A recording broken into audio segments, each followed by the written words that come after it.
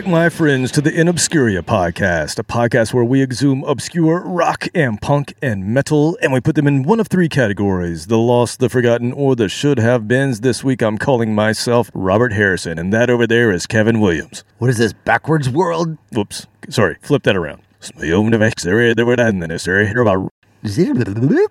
Robert, what's going on this week with you, sir? I don't know, my ears are still ringing from the Ghost Fest last week. Did you do your homework, by the way? Yeah. Did you listen to some Danko Jones? No. No. Was that my homework? That was your homework.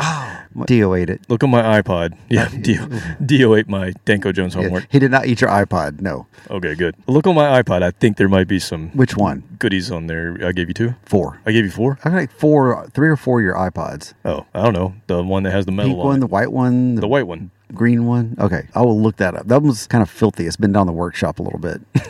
It's got some fingerprints on it. Well, there should be some Danko on there. Okay. How's everybody else doing out there? Hey, I know what you're watching. You're watching a rock and roll band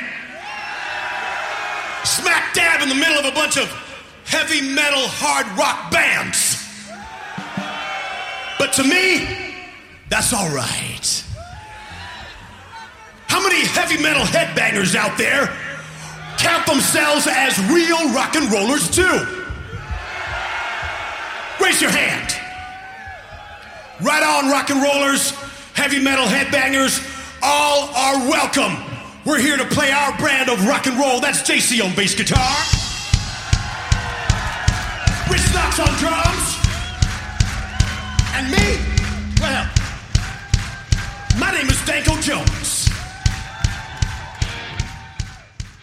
Yeah, it looks like all the cups and everything got cleaned up and off the grounds. Yeah, we got outside. a pretty good maintenance staff that showed up and helped us out, some action hippies. What's great about Ghost Fest is they don't really mess up your grass at all. Like nothing's matted down or demolished or broken. Just or some trampled paranormal upon. matter. A little bit of paranormal matter. Little green goo here or there. Poltergeist. Yeah, no big deal. Awesome. Well, what's going on this week? I got nothing. I mean, I've been working my ass off. It's just not a fun time. Profitable time, not a fun time. So I'm going to take some time off in a couple of months. And I'm working real hard right now to prepare for that, to take a couple of months off. And so it's just been, like I said, we had a cookout last Sunday, I think. Oh, man. Now that's worth talking about. Made the most kick-ass grilled chicken. I'll give you the recipe. Ready? All right. 2 things. Yes. 2 things. Well, All right. besides Chicken. Besides the chicken. That's just a given because it's grilled chicken. Dijon mustard, Parmesan cheese. Enjoy one of life's finer pleasures. Pardon me, would you have any Grey Poupon? But of course. Grey Poupon. It even has wine. Slather that stuff all over that chicken, put it on the grill. Oh, man. So everything goes on prior to putting it on the grill. You just slop it all on there. You wrap it work in. it all. You don't wrap it in foil or anything? No. It's slap it right on really hot. And I've got a wood burning grill, so it's like cooking over a campfire. It was so good. Sounds easy. Sounds I've got delicious. Like 2 pieces left downstairs. I'm going to have those in just a minute. Nice. As soon as you play a song, I'm going to go grab one. You're not going to pay attention and go grab No, one. I'm just going to go eat a piece of chicken and come back. Catch the last 30 seconds. That's all you need. That's all I need. That's all you really need. That's all we should be playing anyway. What's up with you? I got nothing as well. There's nothing going on this week. It wasn't an exciting week. It was just kind of a normal week. Just kind of, Now, when this comes out, it will be the week of July 4th. So happy 4th of July in to advance. all of our American listeners. Yes.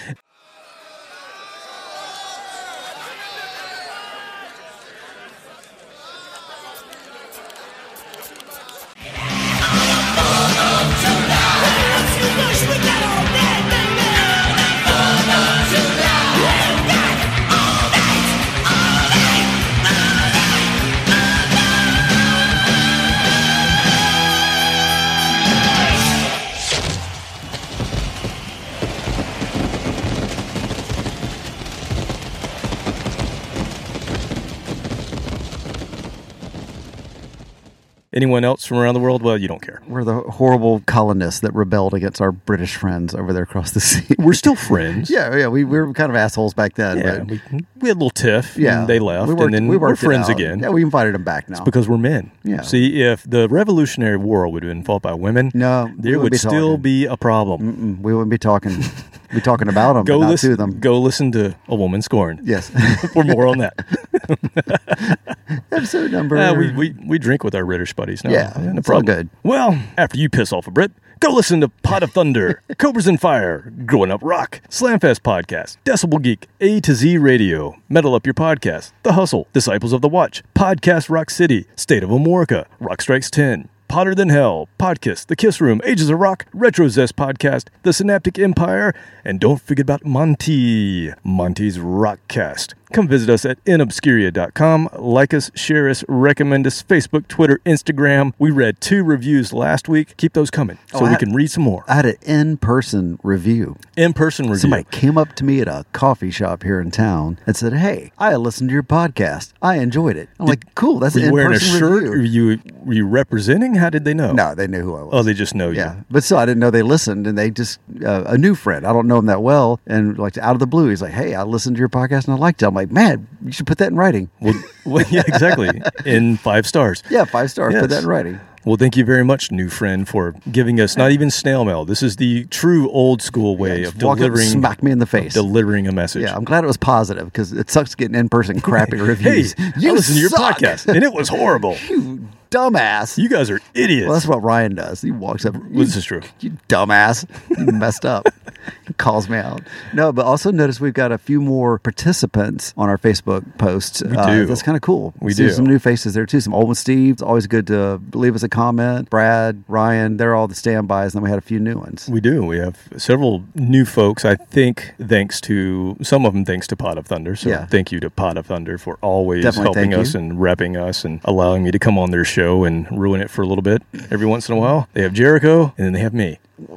Also, hey, and Kevin Williams. One of these things is not like the other. You don't talk with your hands though. Oh, I do actually. No, not as much. You don't do the duck thing. I don't. Yeah, we'll just throw this out. The Yeah. one thing we noticed about Chris Jericho, if you've ever seen Fozzy, Does he do it in music videos or just live? I don't know. We'll have to go check that Okay. out. But live, and you guys out there listening, tell me if you notice this as well. He talks with his hands, but it's not like a. It's like a puppetry talking. It's like he has a puppet on his hands, Yeah. and he's talking like little mouths with his hands. yeah, like it's a sock puppet or something like that. Like a little he's duck. literally doing duck hands Yeah. while he sings. Just tell me if you notice this. Yeah, There's- once you see it, you can't can't be unsee it. just be us. No. No. It's got to be other people. I thought we were the ones that noticed it, though. Yeah. Nobody else seemed to comment about it except us douchebags. Yeah, well, that makes sense. So the one thing I did do last week is I tried to start watching the new season of Stranger Things. Have you tried the first season? I did right? the first season. I got bored. I just wanted to watch it because of the nostalgia factor. Right. I saw some old cars. I think they actually reached out to get the our band van, and it fell through because yeah. it's kind of too bright of a blue. It'd stand out too much. But yeah, seeing the old cars, the old video games, the old clothes, and things like that, it was fun. But the storyline, a little too sci-fi for you? Yeah, a little too sci-fi. I don't get into Yeah. that too much. So Most people are aware of Stranger Things, but what you may not know is that we live in Atlanta, Georgia. That is where they film this program, even though I don't believe that's where it's set. But the new season, I believe it's season 4, if I got that right, but it's set in the year 1986. oh, they're up to 86. Okay. Yeah, so they're up to 86, and it has all the things in it. And I only watched like most of the first episode. I didn't get all the way through, so I'm not really a fair weather fan. No, what do they call it when you watch all a binge? I'm not a binge Binge watcher. That's what I was Yes, looking yes, for. yes, I'm not a very good binge You watcher. watch it all in one day. Right, but I know people that do that. But anyway, it has all the things, at least in the first episode, that make up the mid-'80s and what they were. It has the metalheads in it. They got a new character who's a metalhead. And wears got the jacket, It's got a battle Dio. jacket. Yeah, got a battle vest and Dio on the back. They have the preppies in it. They have the nerds, obviously, because those are your main characters. My sister was the preppy. You got the new wave kids who are still out there in 86. It was kind of starting to wane, but they're still in there. And you got the pop music kids. And we have talked about the year 1986 a lot on the show. And I think, to me, 86 was the most 80s the 80s ever got. That particular year, it's dead in the middle. The 70s were all completely gone. Yeah. And it was like that. You can't get any more 80s than 1986, in my opinion. That's why I started watching it. I think the story's kind of cool. Now, the one thing about the show is it focuses on something called the Upside Down. Right, that's what I thought we were starting off in. You said you were Robert. I'm like, wait a minute, hang on. Oh, see what I did there. Yeah. So anyway, the Upside Down is like a mirror dimension, and that's what the whole show's based on, is this one kid has some kind of psychic ability and can travel to this mirror dimension they call the Upside Down. And it's real dark and ominous and dirgy versus 1986, which is very 80s bright poppy. So it got me thinking about when a meeting of two mirror worlds happened in rock music and in reality. And so this week, Robert, we've talked about this before, and this is a term that I coined, so no one's going to know what it means. But this is episode 133, The In-Betweeners, when the 80s met the 90s. Oh, okay. Okay. This is a term that I coined called the In-Betweeners. We've talked about a lot of bands that we think fit in this, or at least that I think fit in this, and that's what we're going to talk about. So in the late 80s, there were a bunch of bands that were somewhat outside of the status quo, specifically in the hard rock and metal world. And these were bands that were playing music that was more genre and categorization defying. And back then, you only had certain genres. Everybody wanted to put somebody in a bucket, right? So a lot of these bands, they were kind of straddling the 80s hard and heavy world and what was to come with the 90s alternative world before that was a thing. And so people didn't know where to put them. They were bands that were cool with the metalheads. They had videos on Headbangers Ball, but they were also cool with the college rock and punk rock kids. And so their videos were on 120 Minutes. Those are both programs that were specialized video programs on MTV at the time. Hi there, and a warm welcome to another cranium-crunching edition of the heaviest show known to metalkind. Tonight, we're joining in the festivities of MTV's Top 100 Videos of All Time weekend with our own selection of top tunes chosen for us by the likes of Danzig, Dream Theater, and Pantera. And when it comes to the most extreme and brutal videos, look no further than our all-time favourite triple thrash treat, which will be selected for us by tonight's special studio guests, Carcass. Meanwhile, our regular format will be getting to grips with the latest releases from Corrosion of Conformity, Testament, Halloween, Warrior Soul, and L7, leaving you in no doubt whatsoever that you're tuned to the show that's always more than metal, Headbangers Ball.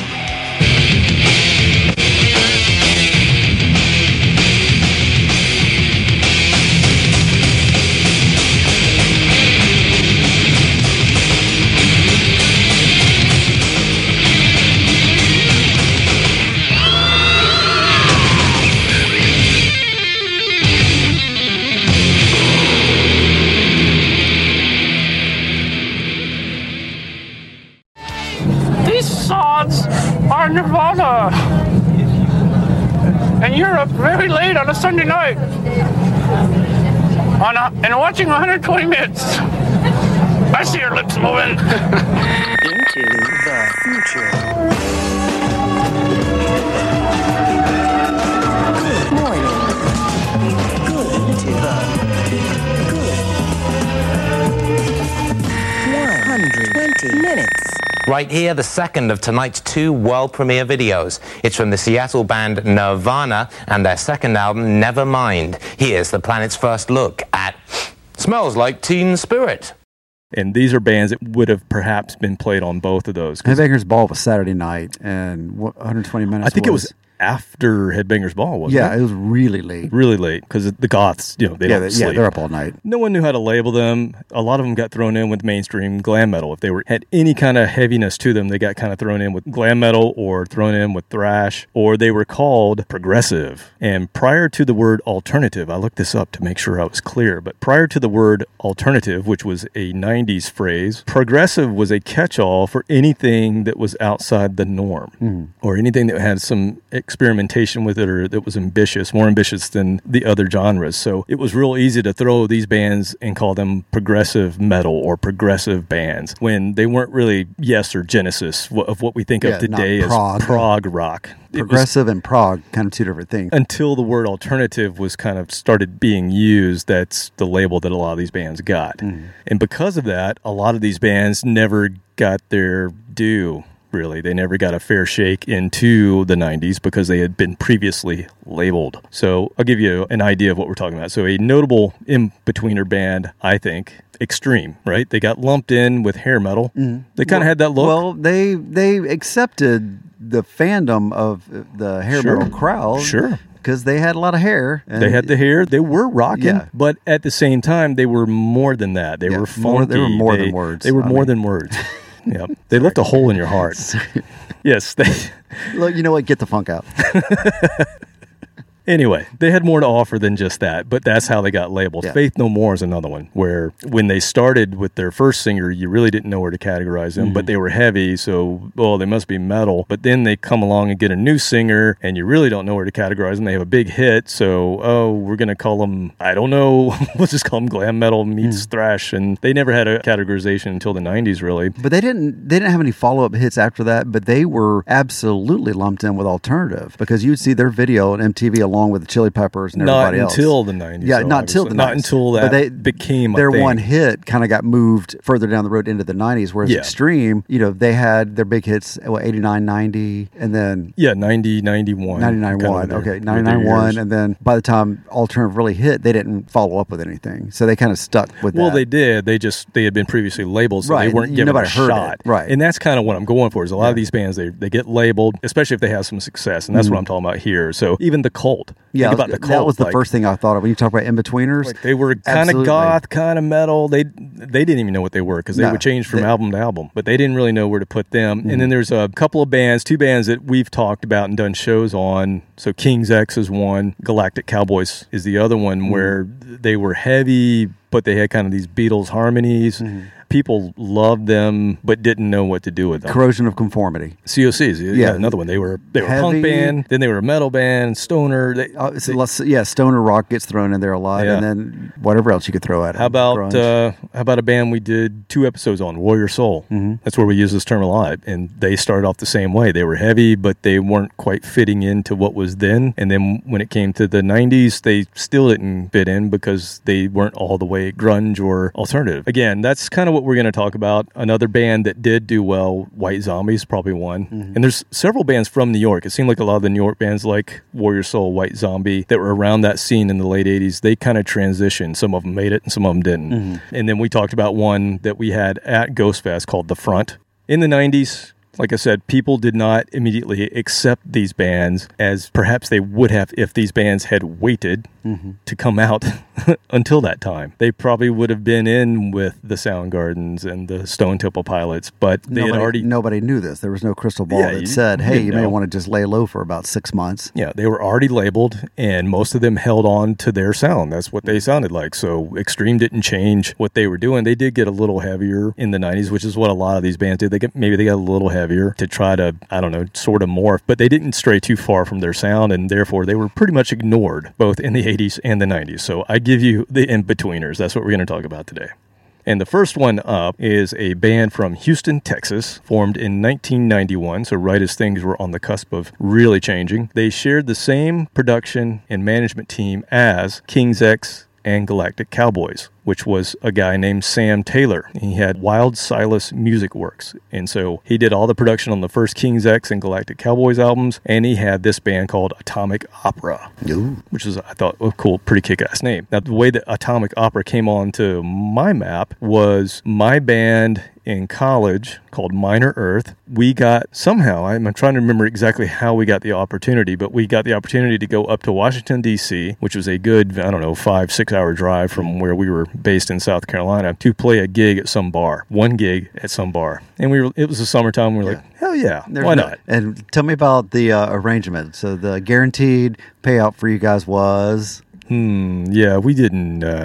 We probably didn't factor that in. You didn't really think about that. No. Yeah, and the gas money, the beer money. I know what we stayed with Paul's then girlfriend, Paul Johnson, who's our bass player, who's also one of our bass players in one of our bands. Yes. Erin was living in D.C. We stayed with her, so it must have been through Paul that we got this gig. Okay. So we all go up there. We all sleep on Erin's floor in her apartment, and we play this one gig. And what was like like a sports bar. Oh, yeah. Like with barely a stage. Everybody's watching football or something like that. With barely a stage. Yeah. And for some reason, I do remember that I forgot my shoes. How does someone get in the car and forget their shoes? And I had no money. I was broke. And so we went to the Army-Navy store, and the only pair of combat boots that I could find that were really 13. Cheap. They were 13s, and they were like sliding all over my feet because I'm at best an 11 and a half.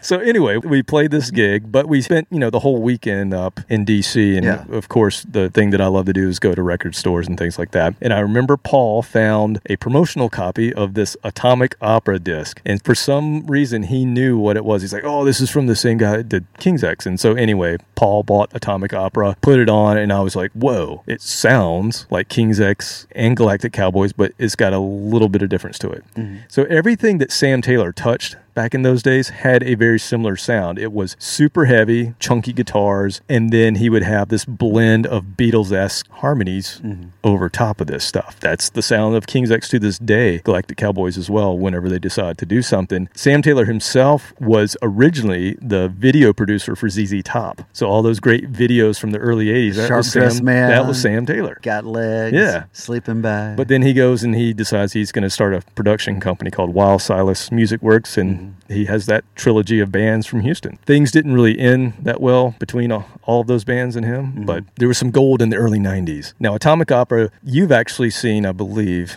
you tell me in a minute, I think you might have seen their bass player, because their original bass player was a guy named Len Saunier or Saunier. I don't know how he pronounces it. I had a Crystal Saunier in high school that was so maybe it's Saunier. Maybe Saunier. Yeah. His brother is Dane. Dane is in Galactic Cowboys, so that's kind of cool. In 2016, Len would be the bass player in Atlanta's very own Stuck Mojo when Rich Ward decided to put that band back together. So did you go see Stuck Mojo with me? I can't remember. I can't remember either. When was this? I know this was 2016. 2016. When they put it back together. When he decided to do another Stuck Mojo album. So Len was the bass player. Yeah, I can't remember that far back. Okay, well, anyway. Can't remember what happened. I thought that was a cool little nugget of information. It was cool. But Len was the original bass player in Atomic Opera. I believe he left pretty soon after they put their first album out or something like that. But they were signed in 1994. So this is an in-betweener that was a little bit later than the rest. They got their start in 91. Their album didn't come out until 94, even though they recorded it probably 2 years earlier. But they got signed to a deal by a renowned studio exec named Derek Shulman. Now, we've played Derek Shulman before as well, because he, in the 70s, was in a prog rock band called Gentle Giant. Oh, yeah, we talked about that. We talked about that. So he went on to be this famous studio exec, and I think he's still doing it to this day. Atomic Opera toured with King's X, makes sense, and they toured with Dio in 1994, which I'm sure was a club tour. Yeah, that was in the in-between days for Dio as well. Yeah, all the big metal artists were having their in-between days as well. Iron Maiden, all those you can see in a club. I saw Maiden at the Masquerade. Yeah, that's crazy. Something else. So the other thing, Atomic Opera were not necessarily a Christian rock band, but they were Christian, and they made no apologies in their lyrical themes. Kind of similar to King's X. They originally were kind of doing the same thing, where it was more Christian-based content, but they didn't go under that moniker of we're a Christian rock band. In fact, Atomic Opera spoke out against Christian rock because they just felt like it was stupid.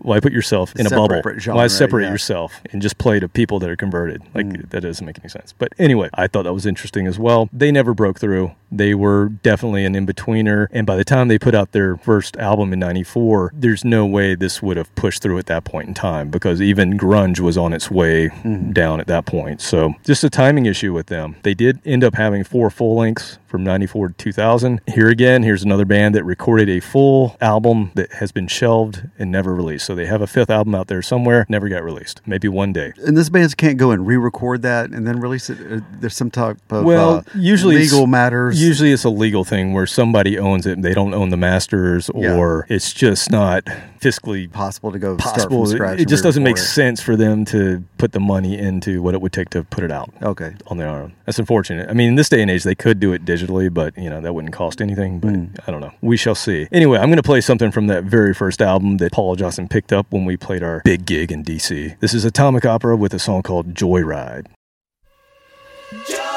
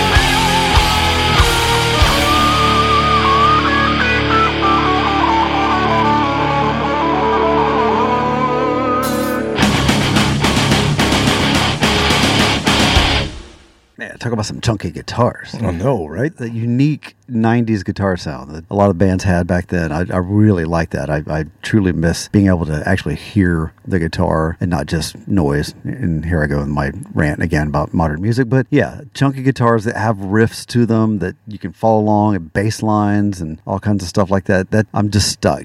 I swear, that was it. I'm stuck in the 90s, I guess. That's all I'm going to get from here on out. But the harmonies are such an interesting dichotomy with that, how heavy that is. I mean, they're soaring, like I said, Beatles-esque harmonies right over the top of that, but just chunk right below it. Yeah, we've said it before. They had figured out, by the time we got to the 90s, they had figured out how to really record good guitar sounds. Yeah. Before the end of the 90s, where everything got screwed up because everybody went digital. Digital, straight from the board. Like, no you just had perfected it. Yeah. Recording industry, and then you go and screw it all up with this digital crap. And I very rarely hear it again. You'll hear it with bands, Greta Van Fleet and things like that. They've got more of an authentic guitar sound to them versus the heavy stuff that's played on the radio. But yeah, I'll take that more authentic sound all day, every day. Give me a Marshall, give me a Fender, give me something I can listen to and go, oh yeah, that's a Fender or that's a Marshall. And you just can't hear that with anything else right now. Yeah. It's so damn heavy and just noise. And Atomic Opera were probably the heavier of the trilogy of bands that Sam had. And they were probably the most diverse. Yeah. Like in that one song that you just heard, it was like a musical goulash. I mean, you got everything from goulash. Yeah, man. You got everything from put some chicken on that. Like Metallica riffs with, and then you got a little bit of funk there, and then you had like this Led Zeppelin kind of almost breakdown in the middle, and then King's X was definitely more melodies and things like that. A lot of groove, but they could be heavy, but not nearly as heavy like as that. Galactic Cowboys could. They were pretty riffy, thrashy as well, but I don't know, something about Atomic Opera, they were kind of just a true mix of everything, and they're the ones had the least amount of success. All right, let's talk about a band from your neck of the woods, from Sarasota, Florida. So far south of my neck of the woods. Well, it's Florida. Yeah, Florida's a big state. It's very diverse. You got North Florida, which is the Redneck Riviera, South Florida, which is basically southern New Jersey or North Cuba, and then in between, it's just old people. Okay. Retirees. All right. Well, this is a band from Sarasota, Florida. You were from Florida, so I was trying to It's close enough. Yeah, it's Sarasota, back in the days, let's say 20 years ago, it was very similar to my neck of the woods. Now it's fancy. Okay. It's super fancy now. All right. Well, this band formed in 1983, so they're a much older band than a lot of the other ones we're going to talk about today. And they actually had some international acclaim in the mid-'80s because they were considered one of the pioneers of the American progressive metal movement. They were a true progressive metal band in the 80s, and so they were lumped in with Queensryche, Dream Theater, Fates Warning, and a band from Texas called Watchtower, who actually became Dangerous Toys. They became a glam band later, but that's another story. Okay. I was like, I know that band. So this band is called Crimson Glory. And what happened was as we got to the end of the 80s, the lead singer had an amazing range. All these guys that were in the 80s progressive metal bands were you said it last week, the helium guys. Yeah. The guys that could just sing so high and hold the notes out for like 3 minutes while you go on a smoke break. Yeah, they couldn't even hear them. They're inaudible. And yeah, they could call all the dogs in the neighborhood. Well, they had one of those guys, and his name was Midnight. He just went by Midnight. Oh, and so mysterious. In fact, this band, not only did he go by Midnight, but he had all the guys in the band wear masks. Oh, so they wore silver masks. Pre-Slipknot, then. Yeah, so kind of pre-Slipknot. And the mask got so hot after the first tour that they did is they cut all the bottoms off, so it was only covering their eyes. Phantom of the Opera style. Half, exactly. So Classy. it was only covering half of their face. Yeah. Their first album comes out, it kind of looks like Phantom of the Opera, the cover, because it has the mask kind of half. So were they just really ugly and he didn't want to say that? I think they were just going for a gimmick. I guess so. Nobody in the 80s was doing the mask thing, so they were trying it. Like I said, they had a little success. They toured with Metallica, they toured with Ozzy, Queensryche, Udo, Doro. They must have done a German tour because they had Udo and Doro. And they had Anthrax. That was one band. Udo Doro. Yeah. They had a little success, and they even beat Florida's very own Savatage for a Florida Music Award in 1989. Oh, that's big stuff. Oh. But what happened was when the guitarist decided to leave in 89, Midnight was finally able to take over the band from a musical direction. And he didn't really want to do the progressive metal thing. What he wanted to do was be an in-betweener. He didn't know that at the time, but that's what he wanted to do. He wanted to kind of bring in some of the glamminess of what was going on at that point in time and also be a little more progressive in the sense of being kind of what was to become alternative. And so they record this album in 1990 that gets released in in, I believe, 91. It could be 90, called Strange and Beautiful. And they got signed to Atlantic to release this album. So things were on the up and up for them. They kind of changed their sound, like I said, and to me, they became an in-betweener. I remember picking this thing up because I had read about this band. I was getting into progressive music, right, in the early 90s, and I had read about this band. I picked this album up, and I was kind of like deflated a little bit. Like, this isn't progressive to me. This isn't Emerson, Lake and Palmer. This isn't stuff I was listening to. Where's the noodly and the diddly? Where's all the noodly diddly stuff? But what it is a really good in-betweener album. And so I'm going to play from that album. Now, funny thing is, Midnight takes control of this band finally, and then before the tour starts, he decides to retire.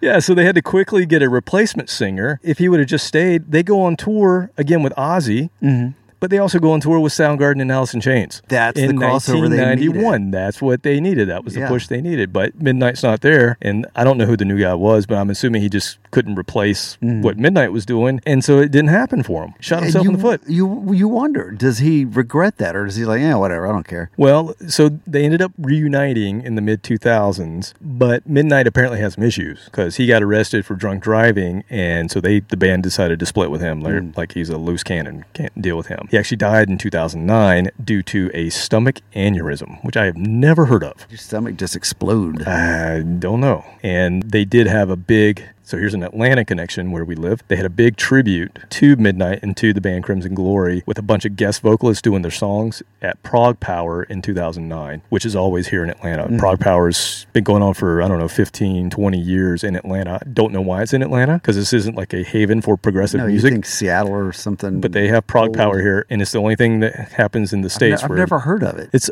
always down at Center Stage every year. I'll take your word for it. 15, 20 years. And it's like a 3-day festival. Prague Power. Not on my radar. Wow. That's where I saw Metal Church. That's where I saw Saxon. They usually bring in a couple of bands that aren't quite Prague, but they'll bring people to the seats. I get it. I mean, I know about the garage sale at the drive-in movie on Saturday. But you don't know about Prague Power? I stay up on that. This thing sells out every year. People come from all over the world to come to this thing. I honestly have never heard of it. It's right down the road. Wow. Now, the other thing to mention before we play a song from Crimson Glory is that they would move on eventually with a new singer named Todd Latour. But they didn't have him for very long because then Queensryche snatched him up when they had their issues with Jeff. Oh, he went to play with one of the Queensryches. Yeah, he's now the official singer of the official Reich. Yeah. Well, good that he's only two. You don't want a third one. It's true. You don't want a third Reich. Nope, don't want that. No. We've had that. Nope, didn't work out well. The world has spoken. No. They do not want a third Reich. That did not go well. But there actually is one, because Scott Rockenfeld left the band about 2 years ago. Was there a third Reich? He has a third Reich. Oh, no. No. This is bad. We should tell somebody. That people need to know about this. Hopefully he doesn't call it Scott Rockenfeld's Third Reich. Yeah, that would be bad. Say, a T-shirt for that was probably not something you want to wear around town.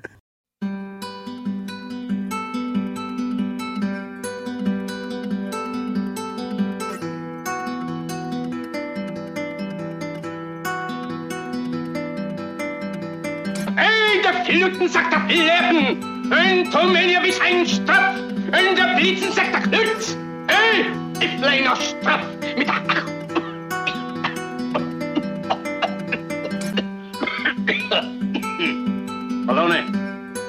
Hallo, ich werde einen Stritz mit seinen Eltern, sagt der Kühn, und der Strapf. Anyway. Let's play some Crimson Glory. Not their progressive metal stuff, but their in-betweener stuff. This is from Strange and Beautiful 1991.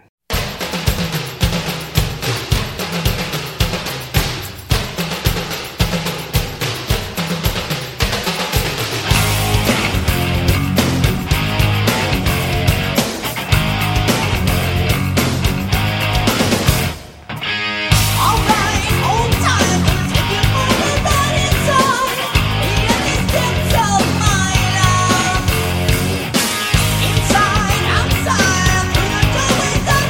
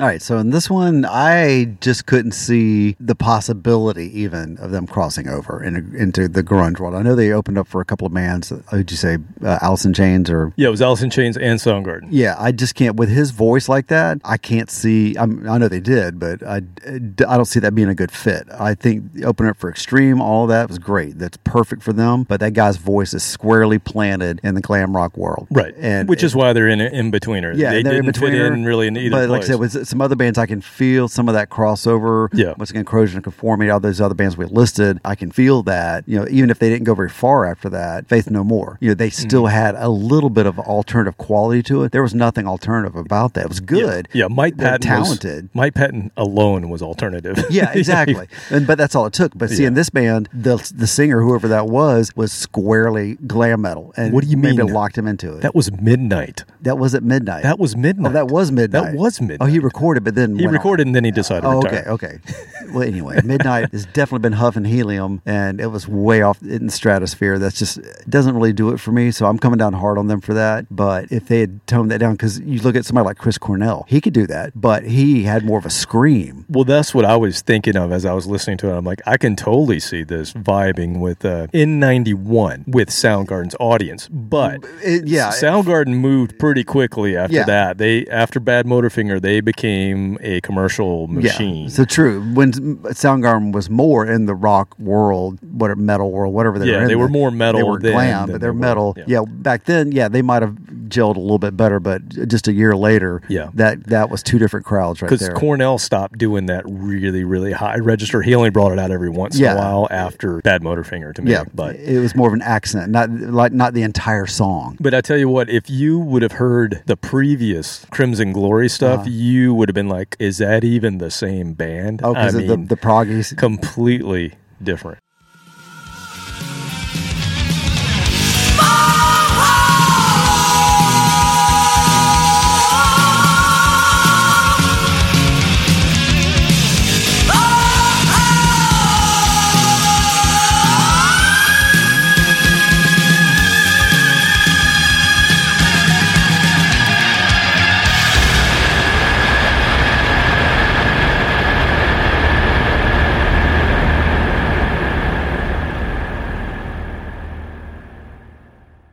Well, you could I could hear some of that. I could tell those guys had some skills. Oh, they have some. I mean, that guitarist, that was not the guitarist that did this was a new guitarist for this album, but that guy was amazing. Those guitar leads in that song were great. I totally dig it. At the time, I hated it. Yeah. When I bought that album, I hated it because I thought I was getting a progressive metal album. Wasn't what you're looking for. I bought it based on the name alone because I had read about them. Because back in the day, that's the only way you could do it. Yep. You couldn't listen to it, just had to buy it. And unless you had a friend that worked at the record store. Exactly. And I was disappointed, but looking back on it now, I'm like, this is a cool album. It's so different. Okay, I am about to play I'll put air quotes here, but I think it's true, the most obscure thing we've ever played on this show. That's saying a lot. You pulled some stuff out of your record collection. Record ass. Yeah. Your basement down there. Got a 12-inch ass. Yeah. Extended. Double album. Ouch. Put on the pounds, man. I've been trying to tell you. Yeah, so I will go on record saying I think this is probably the most obscure thing we've ever played. Now, this band... Only two people have ever heard it in the world. Is that what you're saying? I don't know how many You don't know that anybody's ever heard this. I know somebody's heard it, but not many. Okay. And the reason is, I'll go into it, but this is a band that we've played before. We played them back on episode 19, and their first album was... people didn't know where to put this band in 1990 when their first album came out, or 91, and they called them a prog rock band. They weren't. They were kind of like a metal meets old school Rush, which, again, Rush wasn't really a prog band. They were just a hard rock band that had some proggy moments.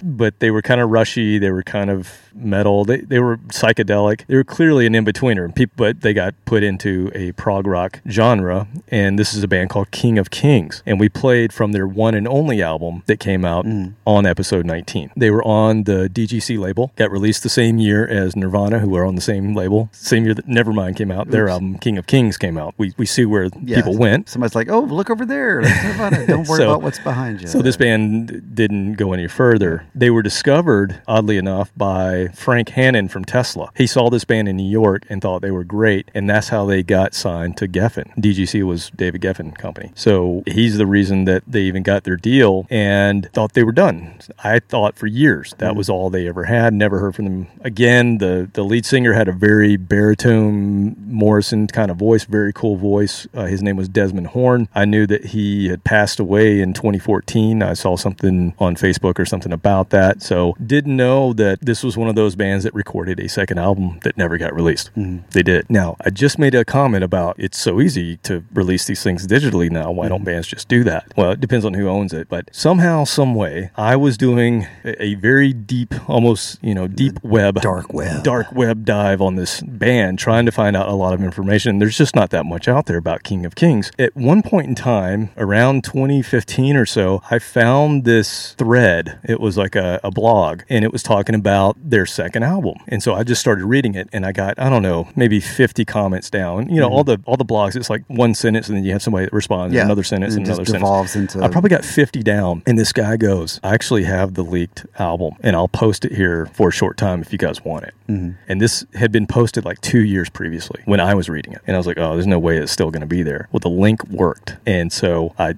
hit the link, and sure enough, there were some MP3 files. And I'm like, I'm about to corrupt my system or something's going to happen. This is bad. It sounds really bad. This is really stupid if you're downloading this, but I downloaded it. And it is the second album that never got released. And I don't know how many people have this thing. You can't find it anymore. I can't find that thread. I've looked for it again. The reason I looked for it again is after I downloaded it, I didn't have the song titles. It just had track 1 to track 10. And I was like, shit. But I kept going down in the thread, and lo and behold, in the thread is a guy named Desmond Horn. He was interacting with these guys. He's like, where'd you get this? This is great. I haven't heard this in forever. And then he listed the track listing for us. Wow. So I got the actual track listing from Desmond Horn. Before he passed away. Because it was done like 2 years prior to him passing. Yeah. So that's cool. I thought it was pretty cool. So it was kind of sanctioned. It wasn't completely underhanded. So, it wasn't a torrent. It's not like it was a BitTorrent. It's just somebody posted it. Now, is the sound quality amazing? No, it's not great. It's an old MP3 from whenever this person got it. So have that in mind, but I'm going to play from their second album, King of Kings. The album was to be titled Who's Your Guru? And this song is called Open Your Arms. They're clearly an in-betweener band.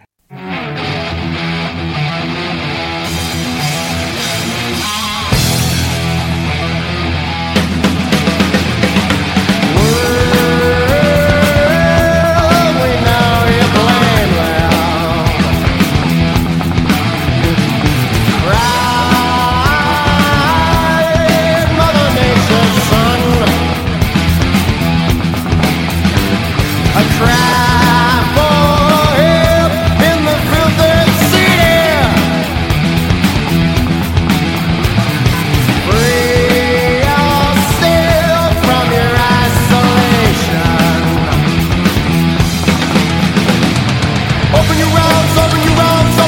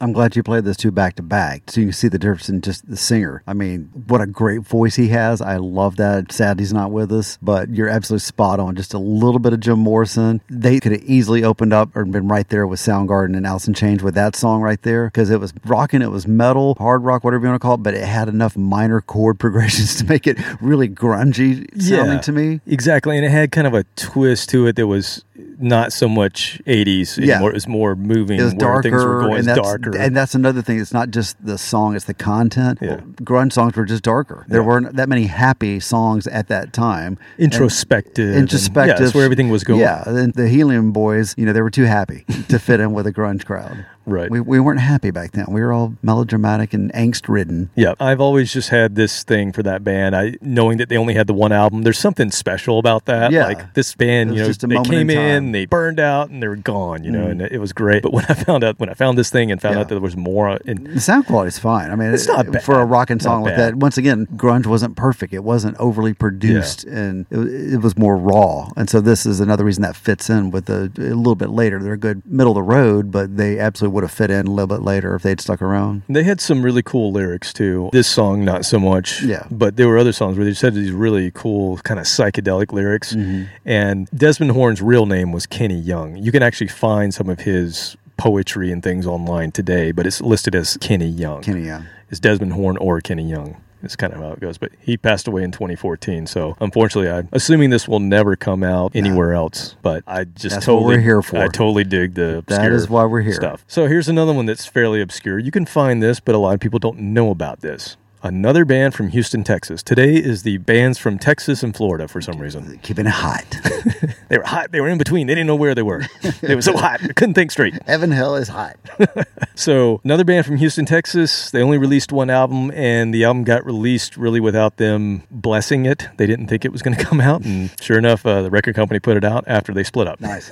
It was a trio, and their rhythm section consisted of drummer Alan Doss, and their bass player was a guy named Monty Colvin, and they were produced and managed by a guy named Sam Taylor. So this is a band called The Awful Truth. Monty Colvin, who we talk about every week, bass player for Galactic Cowboys. Alan Doss would be the drummer for Galactic Cowboys. They did this band, The Awful Truth, in the late 80s, and I guess decided, along with Sam, this isn't exactly working out. Let's go form a new band. Mm-hmm. And so we got Galactic Cowboys in later 89, 90. So it wasn't long after this album got released, without them really thinking that it was going to get released, then you have Galactic Cowboys. So they're like, I don't know who that is. That's not us. No. They don't really talk about this band. They had a different singer. Somebody else. Different guitarist. Yeah. I think it's really cool. It's cool to see where they come from. This has that same sort of flavor to it. It's heavy. It's got those harmonies in it. A bit of a different voice than the other bands that would come out of the whole Sam Taylor trio of bands. Mm-hmm. But if you need more information on Galactic Cowboys, we did a whole episode on them. It was episode 16. Galactic Cowboys should have been huge. So go check that out. I'm not going to go too much into Galactic Cowboys. They were definitely an in-betweener band as well. Didn't you interact with Monty? Didn't he reach out? Was that him? I had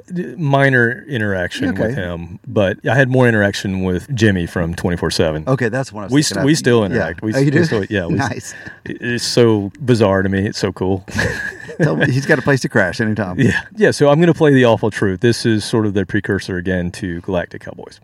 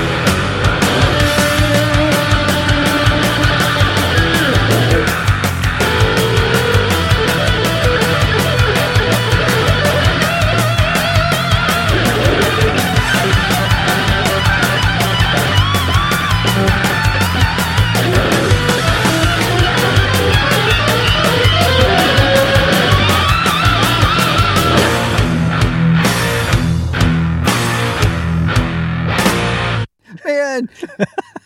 They faked me out with a fake ending and then ended it abruptly like that. Made you get out of your chair, come all the way across the room like all that. All the way that 12 inches away from the microphone that I was sitting.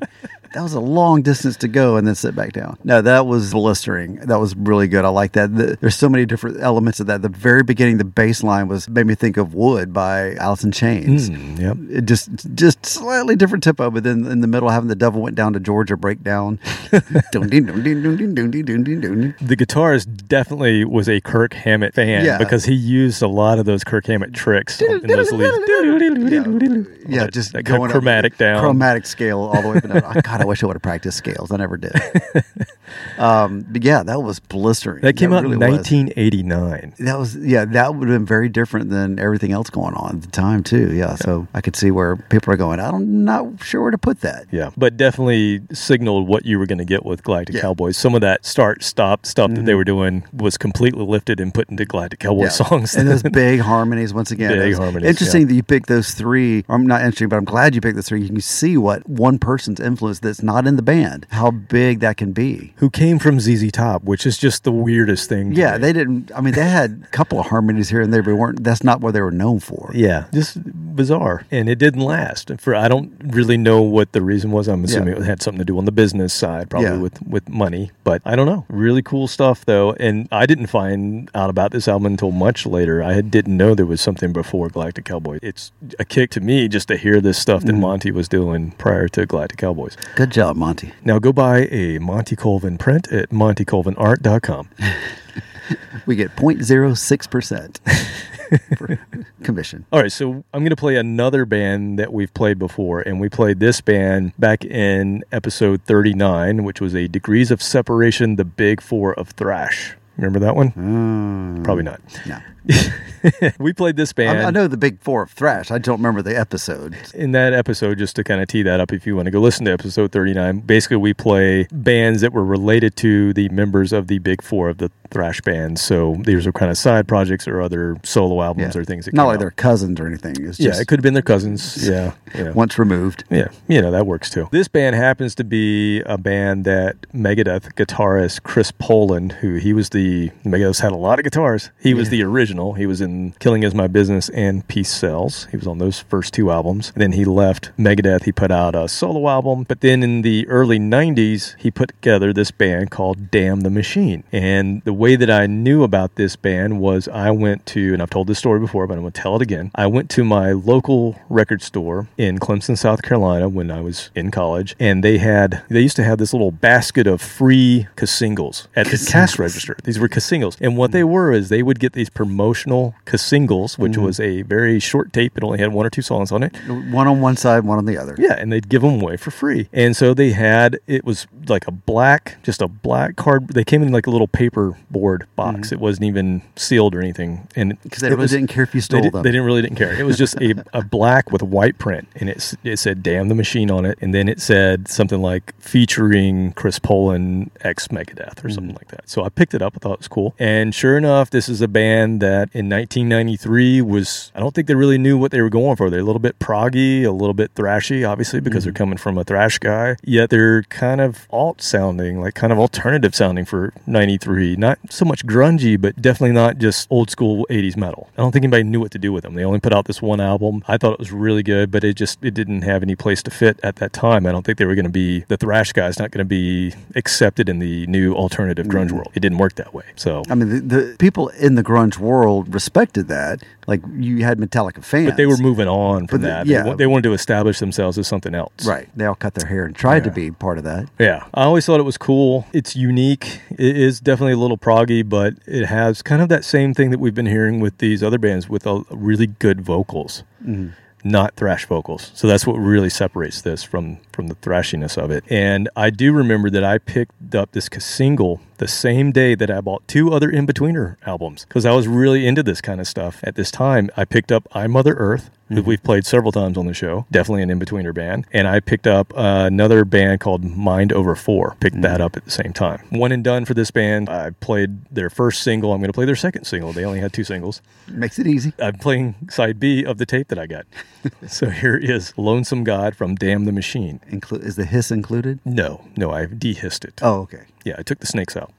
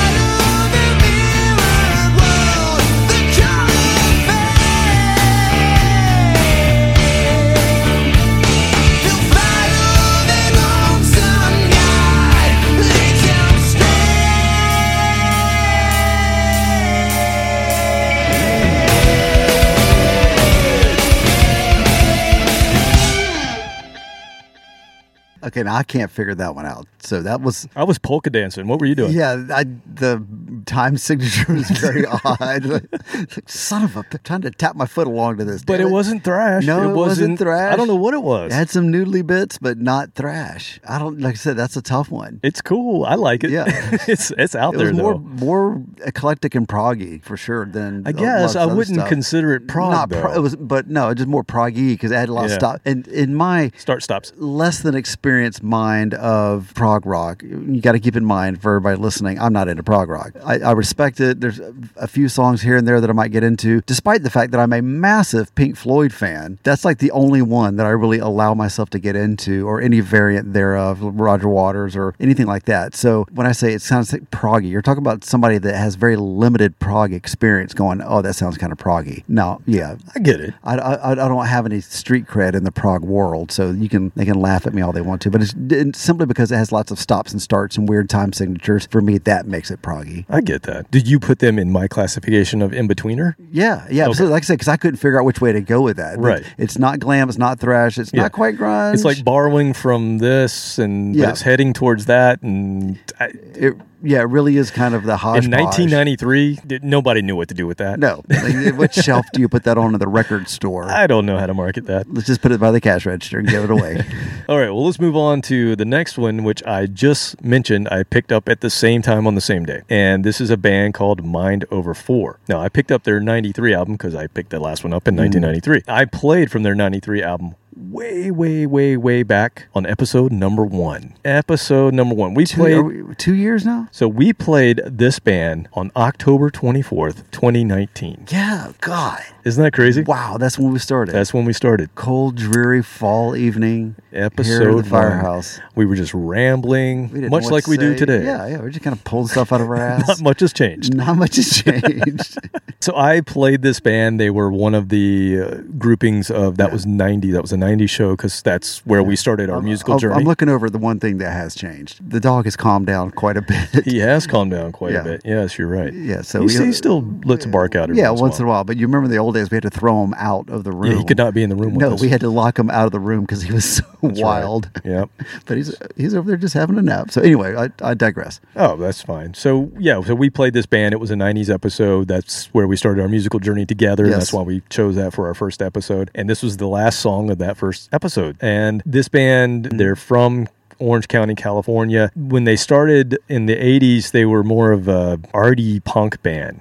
And they kind of brought in this psychedelic vibe and then this heavy metallic vibe as they went on through the years. And they put out, I believe, 4 albums, with their biggest album coming out in 93. That was the one I picked up and the one I played from. But the album that came out in 1990 is even more kind of in this category of in-between, because I don't think they had figured out exactly where they were going as the 90s came in and where they were headed. It's I don't know how to categorize this. It's definitely an in-betweener. Yeah, so let's just listen to it. It comes off an album called The Goddess, and this is a song called 12 Days of Wind.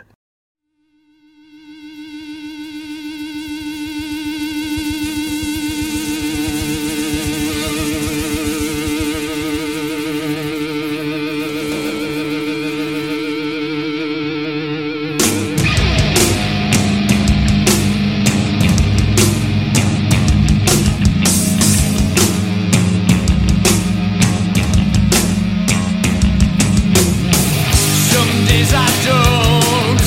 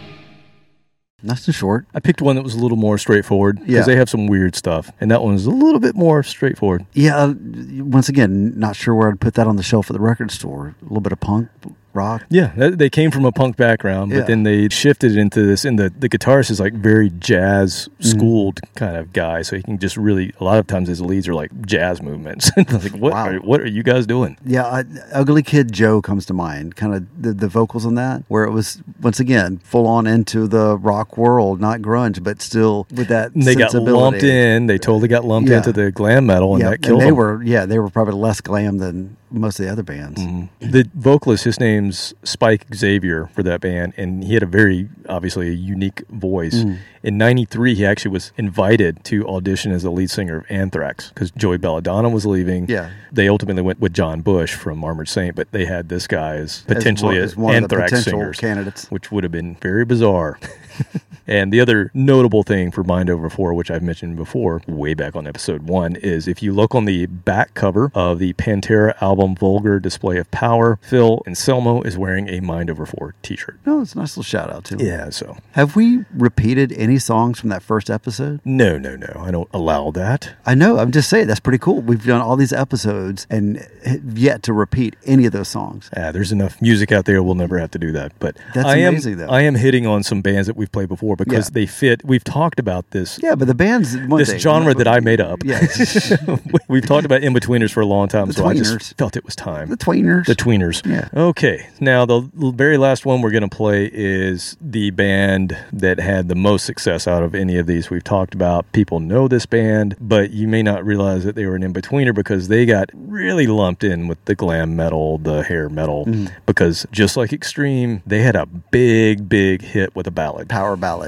And that kind of killed them for doing more afterwards, even though they put out some very good albums after that. So their second album was called The Lizard. It reached number 80 on the Billboard 200, again on the strength of this one single that's called Love Is On The Way. Oh, God. And it was a number 12 hit on the Billboard Hot 100. So both the album and the single went gold. I've sung along to that so many times So in the car. you know this song, huh? Every time Is this one they still play on Hair Nation? Oh, yeah. Absolutely. At least, oh, yeah. Oh, you know this one. Oh, you know the band? Oh, yeah. It's a band from Florida. Saigon Kick. Saigon Kick, that's right. All right, so I'm not going to... Love is on the way.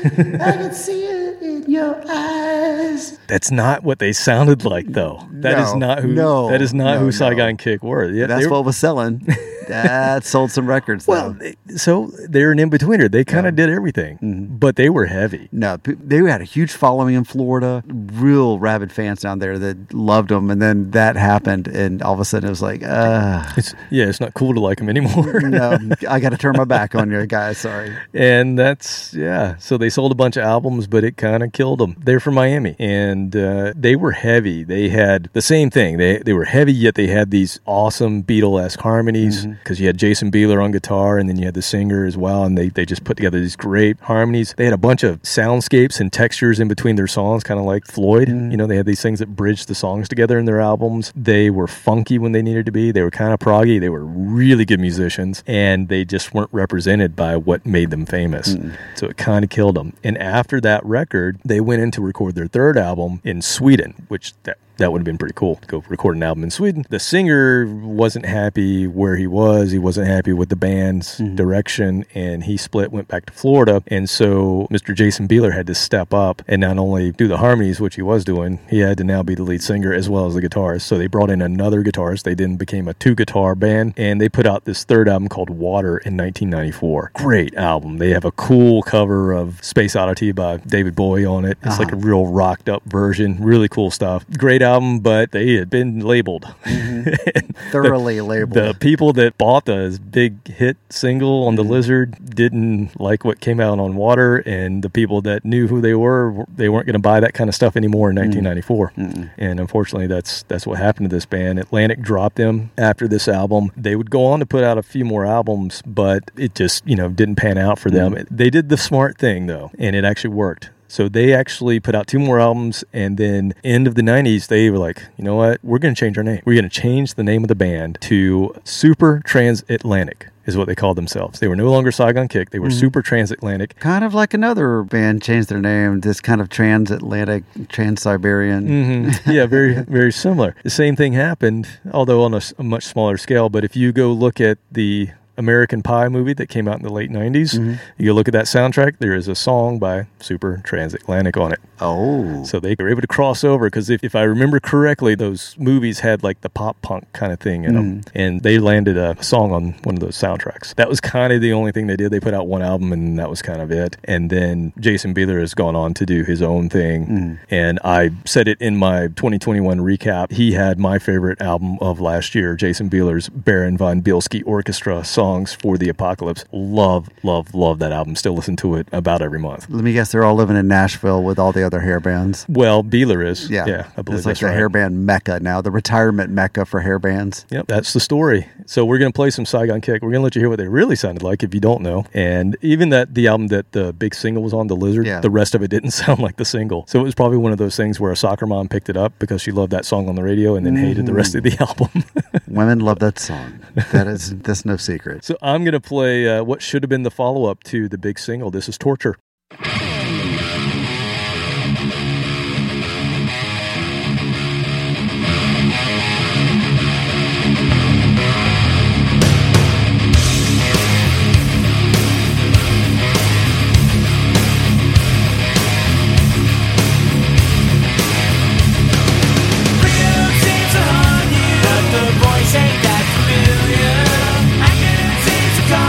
But you're feeling quite the same.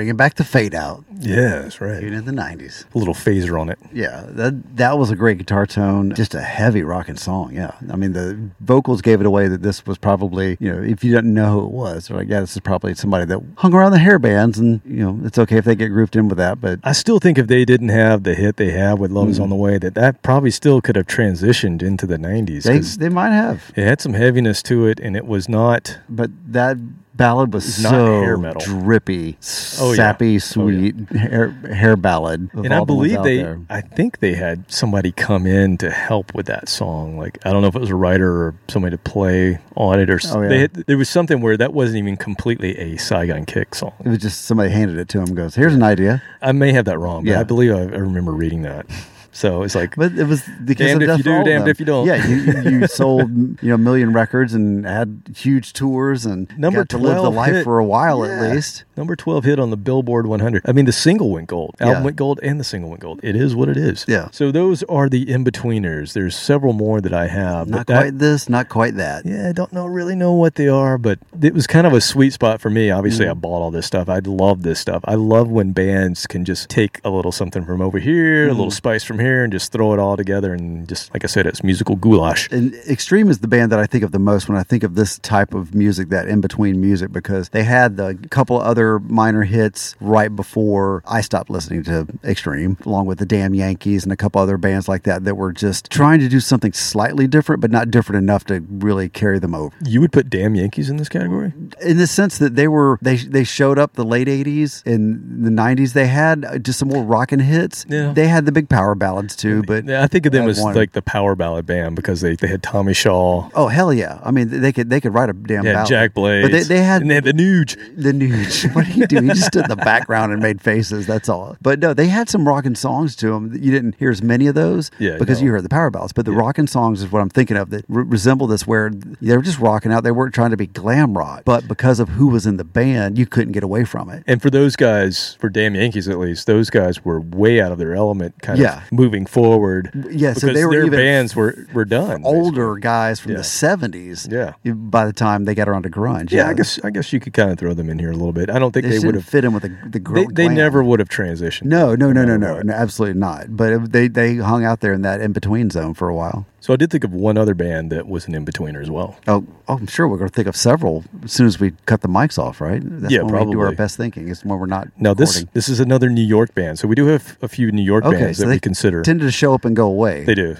So this was a band. They had these guys originally. They had these painted faces. What was their name again? Dolls? No, it wasn't them. It was, oh, yes. Kiss!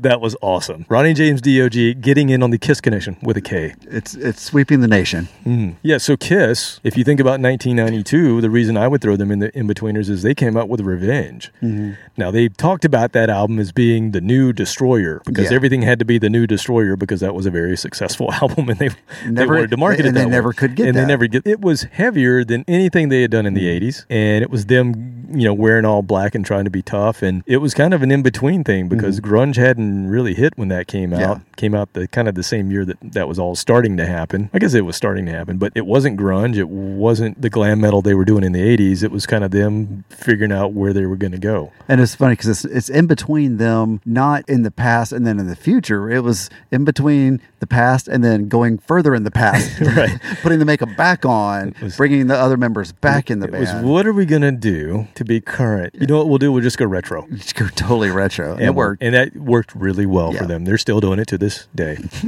Even though they quit. Even though it's 5 years ago. Even though all the vocals are pre-recorded. Yeah. Lip syncing. People. Well, that's what I got for you. If you think it's some more, people, send them my way. This can be a part tour. Yeah, because I really dig this stuff. So thanks for sticking with me. And thanks for letting me make up a new genre. Absolutely. Until next time. See you later.